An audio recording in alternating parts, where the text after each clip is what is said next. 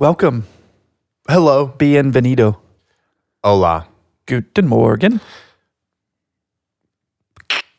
This is You'll Die Trying. I'm Jonathan Carroll. I'm Nathan Morrison. I'm speaking over you. Sorry. No, I like it. It's a natural kind of today, or whatever day it is that you're actually happening to listen to this. We're going to be talking about how teamwork makes the dream work and what it means to be a team, not only with people with whom you work, but with those who enjoy the content you create. First, a word from our producer, Brent Lane in Nashville. Sing us a song.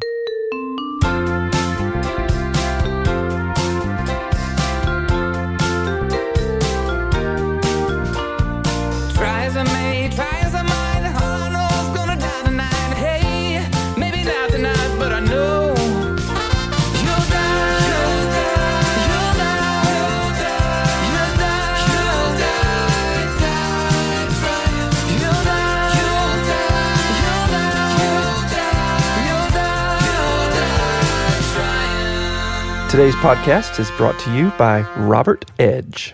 Robert Edge with Kentucky Farm Bureau Insurance. He is an agent and he is big on commitment. Think about those things in life that you want to protect. More importantly, think about the people in your life whom you wish to protect. When you think of insurance, think of life insurance. Think of no other or no further than Robert Edge with Kentucky Farm Bureau. He is an insurance agent. He is big on commitment, and he most certainly takes care of my things, more importantly, the people in which I love. Give Robert Edge a call at 270-929-4215. Did you play team sports? Yes. We had a shirt that said there's no I in team. That's right. Somebody then said, but there is an M and an E. Of course they did, but it didn't even. You have to turn them backwards to make them spell the me. It's not. It was just somebody trying to be witty, and they end up being dumb. Coach Polk still made them run laps for it. Good. Yeah, till they puked. Good.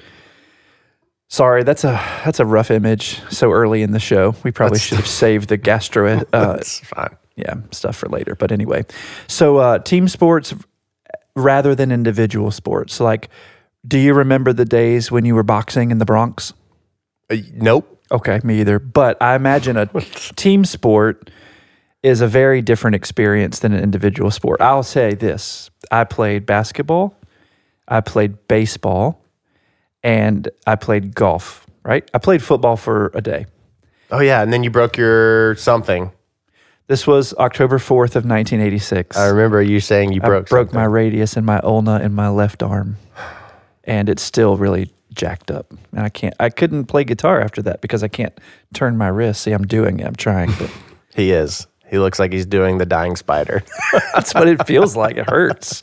But anyway, so playing baseball and basketball, at which of course I was never exceptional at all, was such a great experience because you got to be with these other guys, in my case, since they were, male sports, and I was a part of a team, and we built this camaraderie and friendship, and that was really beautiful. But then also I played golf, and I was really, really bad at it. My first game, I shot a 129. For those of you who don't know golf, you really want to be kind of under 90 if you want to be competitive.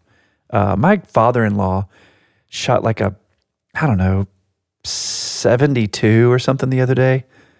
Is that good? It's really good. He might have been in the upper 60s. It's really good. Okay.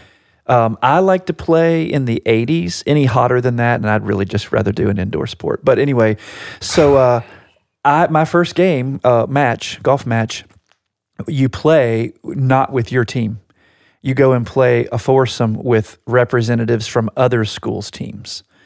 And so I remember being out there with these other three guys whom I didn't know. And somehow they knew each other, probably because they'd grown up playing golf. This was like the first time I'd ever really been on a golf course.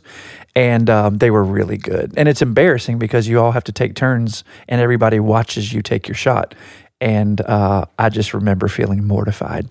And my team always came in last. And we always came in after dark because I was so slow. Did they hate you? Probably. I think Joy does when we play golf. She's good, and I'm not. I'm find your cohorts. If this tells you anything, I won the coaches award that year. Oh, poor boy. Yeah, that's sad. Anyway, the radical difference between being a part of a team and being on your own as a lone ranger it's striking and it's remarkable. And I much prefer having a team. Yesterday, I went playing paintball. And upon arrival, we played in Elizabethtown, Kentucky at this middle of nowhere paintball range course, whatever. And they have all these different scenarios. We pull up in the SUV, we get out, and there's these two dudes. One's probably 45, maybe, skinny as me, shorter than I. And then there's this other guy's a little short, stocky fella. And they have head to toe geared out. We're talking digital camo, like they look legit. And I'm like, oh my gosh, let me tell you, I've never played paintball in my life at all. I've shot airsoft guns, I've shot guns, but not paintball. And I'm like, these guys are going to light me up, right? So we get out there, and they were horrendous. They were awful. One dude like sits out for like 2 hours straight because he was so tired. They were doing a lot of playing by themselves, so to speak. Like we were playing teams, but they were kind of doing their own thing. Yeah. And they were getting lit up. Like hit a lot. With these paint pellets. We're talking, because you're going, so there's 3 or 4 right there being discharged and hitting you before they're like, I'm out, So you got 3 people on one. Are you in a big open space, or are you kind of like behind these barricades? There's all these barricades. You can play, which was my favorite, and I'll get to that. You can play a city scene. You can play like woods scene. That's what I would like. Close quarters scenario. I love the woods. So the defenders, there was 3 on defense and 5 offense. Okay. Going uphill, the defense could see down on their perch, and there was a tower. Is it like capture the flag? Kind of. Like you touched that's my favorite game It ever. was like, I have adrenaline right now thinking about it.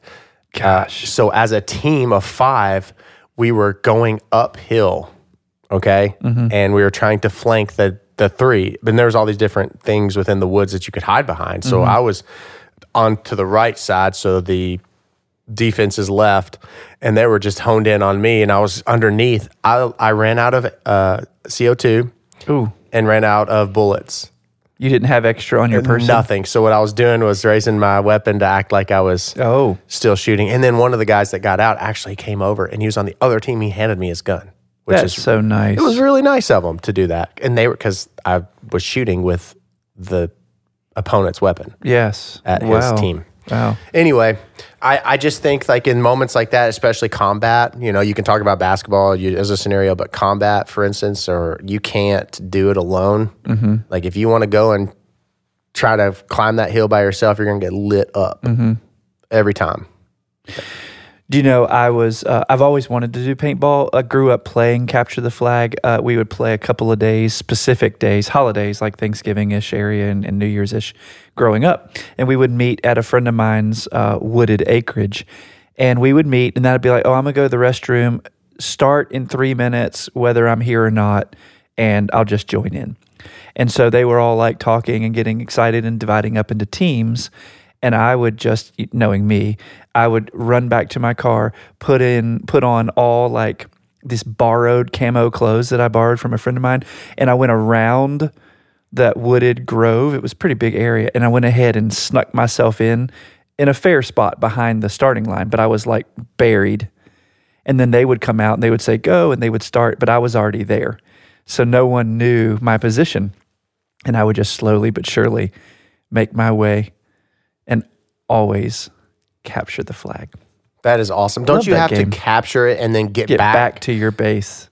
They have to touch you, right? Yeah, we did like full contact tackle. That's awesome. Yeah, we only lost a few guys to neck injuries. May God rest their souls. Yeah, but again, team, right? So being a part of a group of people who are similarly committed, shoulder to shoulder, facing a common vision, encouraged, supported, empowered, all by one another. There's some beauty to that. You experienced it. I think even further than a game of paintball, I experienced it, today, you and me and Megan's executive team meeting. Right. I can't do this stuff alone. Right. There are a lot of moving parts, and we have to keep key people in their positions and roles so they can sit on their perch, however high it is, to be able to help other team members make better decisions so that it betters everyone, not only everyone, but a company, the common good, I guess. I think a team is absolutely paramount. And it's hard to be a part of a team sometimes. Yeah. Because you have it is this little thing called pride, maybe? Sure. Competition. There really are a lot of people in places of business that's competitive, right? Like, and they're, and it's not a competing profession, but they're just. Yeah, they're oftentimes competing for their employer's attention, maybe for a promotion, maybe for a bonus. Sometimes it's friendly, sometimes not so much. But think about, take it to the next level. So here we are, kind of late June as this episode airs, knocking on the door of the Tour de France, which is about to begin, right? Arguably the most difficult cycling event in the world, where people will climb into the Pyrenees for, hundreds and hundreds of miles, climbing all day long. I mean, it's unbelievable what they do. But these teams, cycling teams, typically there's a franchise player, and the rest of the team has its goal to promote that franchise player, right? So, special thanks to our first responders. Thank you very much. Engine 1 coursing its way down Locust Street. So, for instance, think back. I know this is not a popular example, but it's the only one I can think of right now. Either Greg LeMond, which is fine, or Lance Armstrong. Right? So when he was with the United States Postal Service team, everybody on that team knew that they weren't going to win the Tour de France. Their part of the team was to promote Lance Armstrong to the front. He was the franchise player. He was the Steph Curry. He was the LeBron James. He was the, Albert Pujols. He was the guy in the front. So their job wasn't to compete against him or one another. Their job was to compete against every other cyclist in making sure that he was insulated and protected and was able to push to the front of the peloton and win the event, which he did, which of course now he didn't. But the teamwork still is an incredible thing to watch. Now, in my world, when I'm here and part of the Morris Family Services and Haley McGinnis families, I get to be a part of a team, right? Which I love. When I'm at the clinic, I'm a lone ranger. I'm there, I'm by myself, I'm on my own. Thankfully, I have Joy as a teammate and partner in that from a business perspective. Right. And I do, like to talk with her about that stuff. But in terms of just the clinical work, I'm kind of on my own.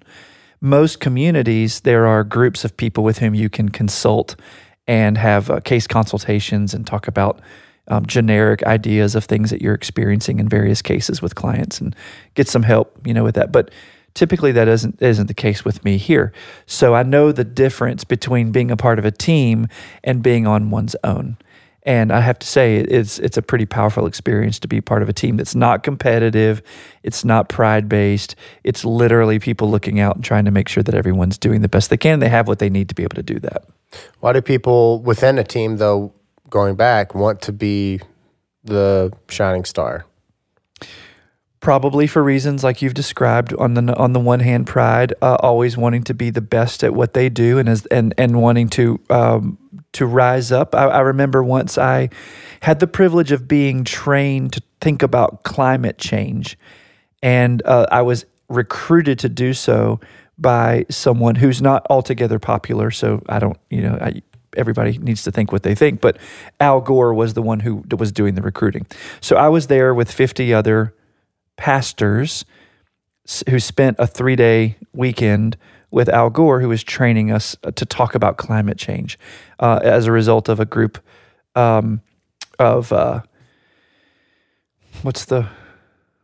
group of people who are committed to training people to think about climate change. And this is what he did as a result of his Nobel Peace Prize with the money. So I went to this woman. I saw there was this person who got up and was making presentations. They were the presenter to all the presenters. And I was like, how did that person get to do that? Of course, obviously I was like, I want to do that. Mm-hmm. And she said, the cream always rises to the top. Mm. So there was inherent in that culture, Like we want everyone to do well. Naturally, some people are going to do better, and we're going to find those people, and those people are going to be put in leadership positions. So I can understand that there's always going to be those who kind of naturally emerge as leaders or as better at what they do than maybe what others are. But that doesn't mean that they're necessarily anti the team or against the team or anything like that. I don't think there's anything that teamwork is not applied. Right. Honestly, it takes a village. Raising children, for instance, whether you have one or, in our instance, 3, bedtime, we need 2 people at our house. So we oftentimes have 2 babysitters. Sounds weird, but there's a team involved. You have to have that. Absolutely. Being a leader, and you on leadership here, it's not like we're going to make or can make all these decisions without consultation or at least saying, hey, I did this, oops, or are we good? Or, having some sort of, I think just having I don't know what I'm trying to say. I think just having some sort of consult. I think consult is the word. Well, I tend to see my role on teams as being the encourager. I remember riding the pine in basketball. I got to play. In fact, riding the pine. I have not heard that in the longest time. Yeah, right. Dang. When my school, Atlantic Shores Christian School in Virginia Beach, Virginia, where I went to school, built a new gym.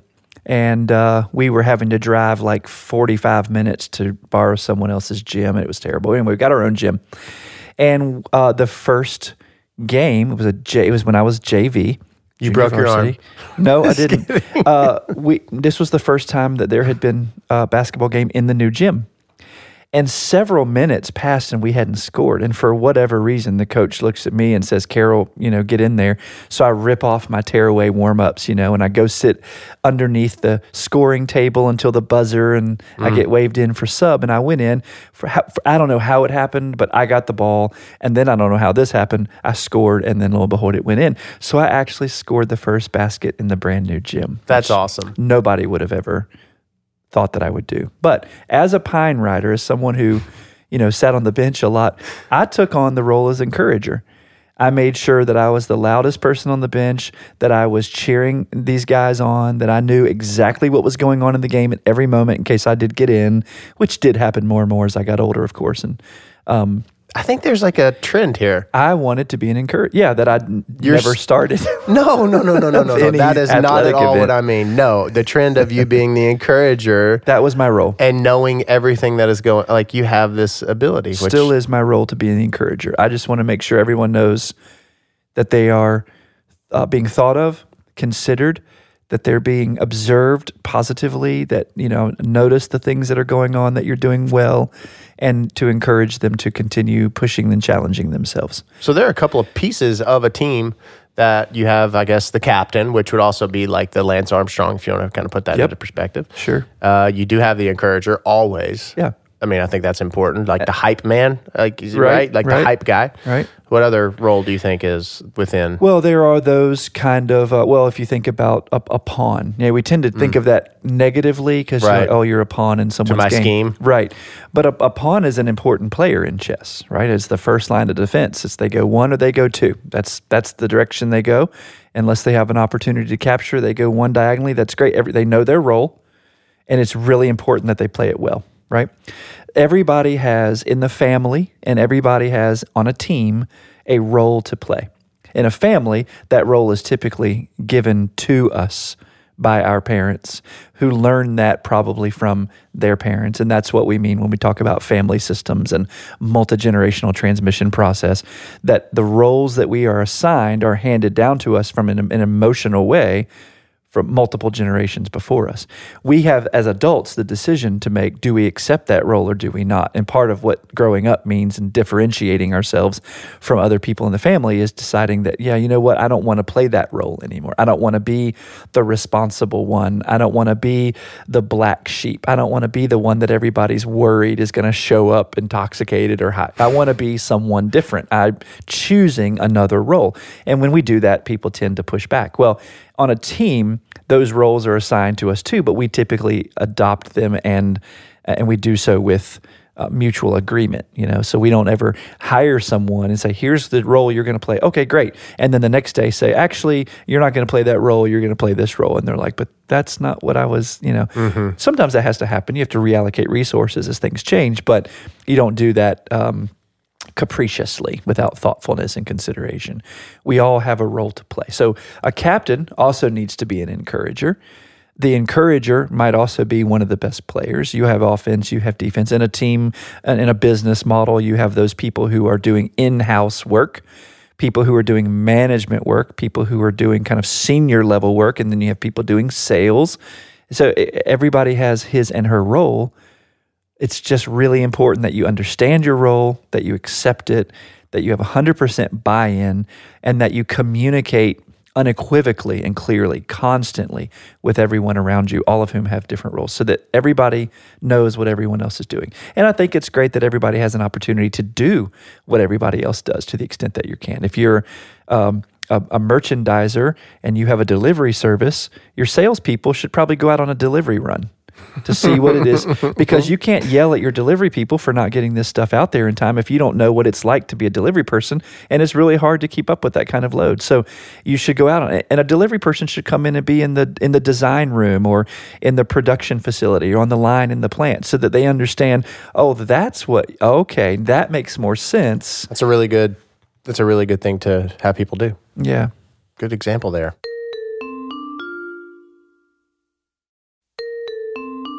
You're talking about, you have something up on your phone. You said you're going to talk about something. Yeah, I wanted to just bring this up and let people kind of expose them to this idea of being a team, not only with the people with us, but if you're a content creator, if you are a YouTuber, an influencer on social media, if you have a podcast, if you are a public speaker, also if you are, a executive, president, vice president, CEO, not just your team, but the people whom you serve, and in our case, listeners, we're a team with them too. I don't think that a lot of people who are in front of microphones and cameras, like an anchor person at a local news station, I don't know how often they think of their viewers or their listeners as being on their team. So I want to introduce us to this idea. I don't remember, I think the last name is Kelly. I can't remember the full name. I'll have to find that. But he has this concept of 1,000 true fans. And he wrote an article or an essay in 2008, and then revisited it and revised it and included it in Tim Ferriss's book, Tools of Titans, which is, I know you have, and I have. It's a great book. He says that the 1,000 true fans concept is useful to anyone making things or anyone making things happen.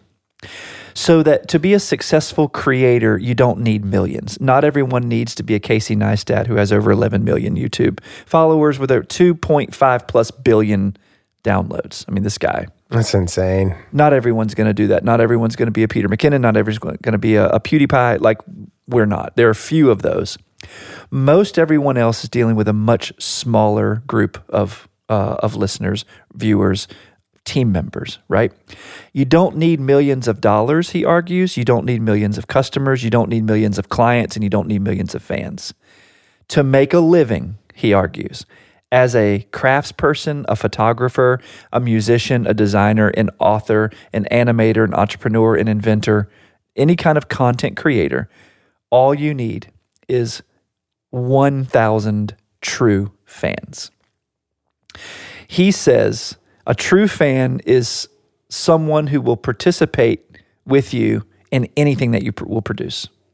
They will listen to anything you publish. They will watch anything you publish. They will buy anything that you make. 1,000 is all you need. They will drive 200 miles to see you sing. They'll buy the hardback as well as the audiobook, or perhaps the Kindle edition. They'll purchase your next thing, sight unseen, because you have created a relationship.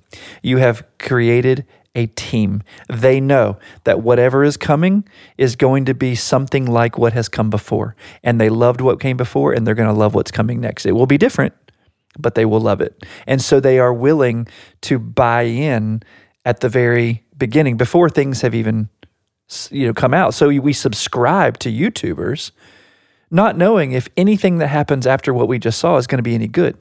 But we do it because we loved that. And we know that there's a good possibility that is going to be great too. So he says that you have to meet 2 criteria. You have to create enough every year that you can earn $100 profit from each fan, which is easier to do for some content creators and businesses than others, obviously, right? And then he says you have to have a direct relationship with your fans. Now, this is intuitive to us, I think, because before I read this, we're serious when we say, go to anchor.fm/you'll-die-trying and leave us a voice message. Like faux shizzle, it's going to appear in our podcast. Yes. We are going to respond to you. We have received emails from someone. We've responded on the podcast, and we got another email back from that person who is continuing to want to engage so that we can continue that conversation. Got another email from someone that we're going to be addressing soon. We mean it. It's not for us like gimmicky. It's not kitschy. We want to have a relationship with our listeners, all of them. We're not interested, obviously, in money because that's not what we're doing here. This is, kind of a hobby thing for us. But we want people to say, we liked episode number 80. We've liked episodes 1 through 79, some more than others, of course. Right. We're looking forward to numbers 81 through 422 because we believe in these guys. We know them. We know what they're doing, what they're coming. They are a part of our team. So all we really care about is having a true relationship where we are connected with our listeners, and our listeners understand that they are part of this team. They feed us. We then give back. They send us an email. Hey, we'd love for you to talk about this. We give back. I went on a run with a friend the other day. Shout out to my running friend, Michael. And he said, hey, have you ever talked about this? And I was like, you know what? I haven't, but we will. And that's going to appear in an upcoming episode because we actually care. Somebody has suggested by email that we interview a couple who's gone through some suffering. A shout out to Charlie. We'll do that, right? We're responsive to that because we believe in our listeners, because they're our listeners in part because they have shared values with us, which is what makes the team work. Right. Well, that's awesome. I want to ask our listeners here's your opportunity to actually send us a message at You'll Die Trying podcast@gmail.com. How many of you listen to us in the bathroom? I'm going to just leave it there, general speaking. How many of you listen to us in the bathroom? I can't wait to hear, for those of you who wish to admit it, because I sometimes get some of my best thinking done in the bathroom. Sure. I'll leave it at that. And I'll read articles and things like that. So write us a message at you'll-die-trying-podcast@gmail.com if you're brave enough to tell us where you listen to us. That'd be great. We won't share your name. No, we will not. Well, I think we've shown that discretion before. Yeah, unless we've told them before. Yeah, true. So look up, Google Kelly. I can't remember his first name or last name. Kelly, I can't remember his first name or last name. True. It's an interesting name. 1,000 true fans, Kevin Kelly. Or look up or purchase Tim Ferriss's Tools of Titans, where he interviews some phenomenal people and kind of breaks the code of what makes them great at what they do. Kevin Kelly is one of those people. 1,000 true fans. There's also a YouTube video about it. Check it out. Google Kelly. I can't remember his last name. You get who's R. Kelly's wife, and is Drea Kelly still married? Okay, so Google Kevin Kelly. Okay, Kevin Kelly. 1,000 true fans. That is your secret. Teamwork makes the dream work. It is not just us, it is you. We love being a team with you. We love giving you what we do. Visit us at You'll Die Trying Podcast at gmail.com or you'll-die-trying.com. Nathan, is our Shopify store, is it solid yet? It should be. Yeah, if you want to pre-order some delicious, incredible YDT coffee mugs so you can drink along to us in the morning. That we made ourselves in our new You'll Die Trying pottery studio. Yes. Which we've shown you a picture of before. That wasn't a picture of us, though. That was actually a picture of Ghost. Have you seen the scene yet? Yes. So I retract everything that I stated before. This is You'll Die Trying. I'm Jonathan Carroll. I'm Nathan Morris. Until next time.